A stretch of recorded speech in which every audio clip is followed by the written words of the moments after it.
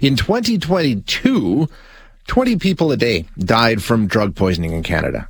Roughly. About 20 people a day.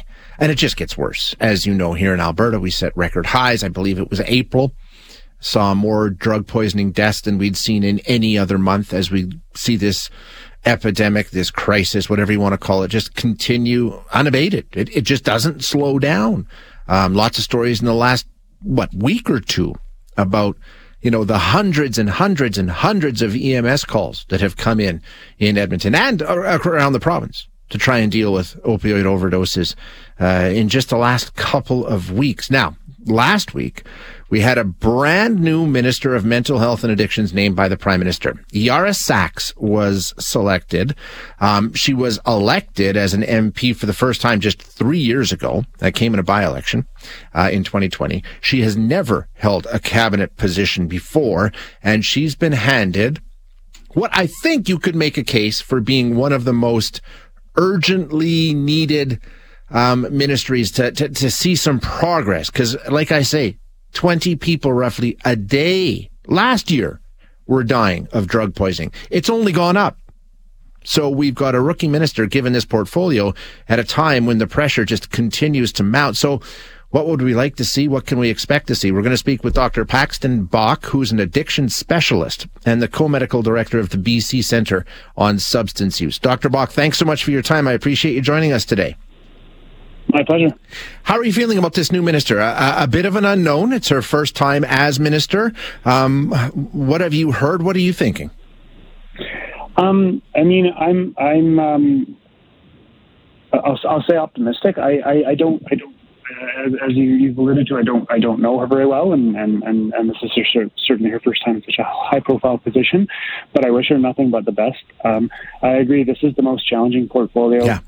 I'm biased. This is the most challenging portfolio that I could imagine taking on. I don't envy having to take this work on, but the urgency is greater than it's ever been before. We need to see significant leadership.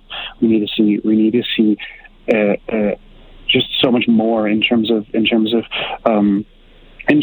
the urgency at which the federal government, the provincial government, and really society as a whole is tackling this issue. So I wish her the best. I look forward to working with her, and I hope that we are able to start changing the trajectory.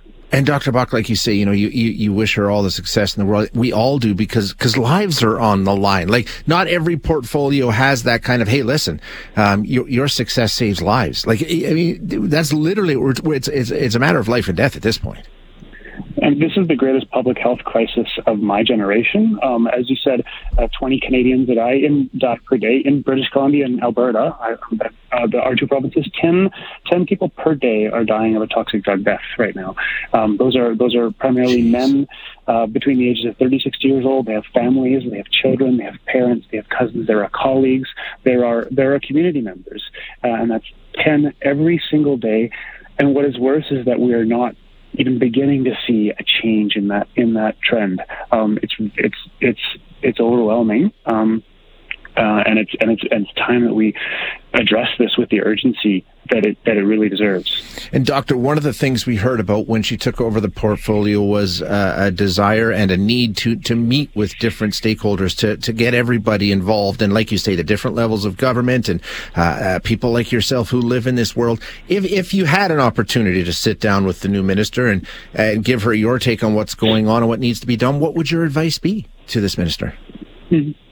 A couple of things, and the first one is what you've already mentioned. It's just the need to treat this with the urgency that it deserves, and we really have not yet done that from my perspective in any province in Canada. The second thing is there's become increasing levels of politicization and rhetoric around this issue, and I think it's become very divisive and quite unhelpful, and is really not reflective of what's actually happening on the ground and what the needs are. And so the politicization of it is becoming problematic. And I really, really hope, as a frontline worker, that's something that we can move beyond and all get on the same page. And the last thing that I would that I would highlight is just the need for greater services across an entire spectrum. There's often a dichotomy. There's often this idea that's put out there that we're either investing into harm reduction-based services or treatment-based services. Yep.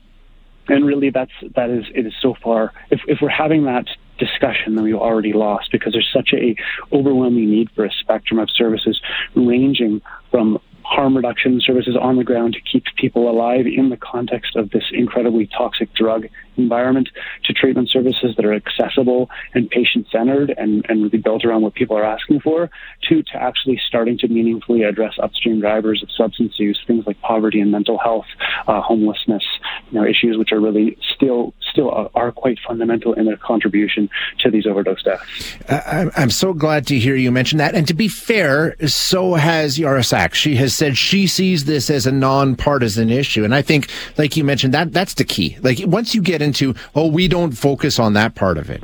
That's the wrong idea. Like you say, you've already lost. It's the full spectrum. And we bring experts on constantly to hammer on that point of, listen, you can't ignore one side of this equation in favor of the other for political reasons, because if you do, people die. Part of the problem that she has, though, is she's got to interact with provincial government. She's got to interact with all kinds of different people, and the politics are there. Should that be job one, is to say, listen, let's put the politics aside. People's lives are at stake. Can she do that?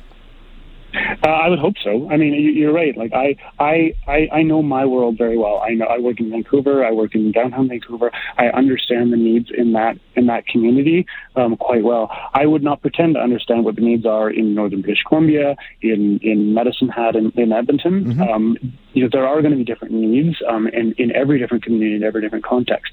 But some of the principles are the same. So coming together and appreciate that this is a nonpartisan issue, that this is something that we must all get together and tackle, but also recognizing, that there are going to be diverse needs in diverse communities, I think is certainly a starting place. And I pray that we can put some of this politicization aside, because I can tell you, as somebody on the front lines who's working in this environment, it's so disheartening to hear the conversation persist at that level.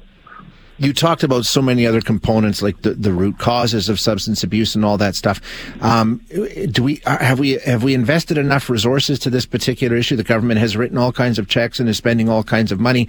Are the financial resources in place from the federal government, at least at this point? Does she have what she needs to start there, and now she can get to work on some of the other things you've mentioned? I don't know what resources are at her disposal, but I suspect not. I mean, if we look at the scale of damage that's being caused by the overdose crisis, we're looking at the number of deaths, but not just deaths, disabilities, and just the enormous amount of trauma that inflicts on communities, especially disproportionately on communities that are more marginalized or impoverished. The scope of this damage is enormous, and one of my other jobs, it almost feels like a different time now, was one of the COVID physicians at St. Paul's Hospital. So I was in the COVID wards in the heart of the pandemic, and I can't help but compare the response that we were able to mount to COVID-19 in the pandemic as a society to that which we were able to mount to the overdose crisis. And that's not at all to take away from what we did as a society for COVID-19. We can discuss and digest and look at it after the fact and criticize all we want. Sure. But at the end, the actual response was remarkable at every level of society in terms of the way people changed their behaviors to address this crisis. And we haven't seen even 1% of that in the overdose crisis in terms of resources or just responsibility and urgency from all levels of government and the people as a whole. I think we really need that level of response to something that is just decimating communities in all across Canada. Yeah, you're right. I mean, we just don't. And I remember a few years ago, I did a comparison with when we talked about the AIDS epidemic. As tragic as it was in this country, the opioid epidemic has been far worse in terms of casualties and lives lost. And you're right, it just hasn't risen to that level of, holy cow, this is an absolute crisis we need to tackle. For whatever reason, it just hasn't gotten there. No, and in the time that we're doing this interview, someone somewhere in Canada is going to die of a drug overdose. Yeah, excellent point. Dr. Bach, thank you so much for your time. I really appreciate you being here today. I appreciate it. Thanks so much. Thank you. That is Dr. Paxton Bach.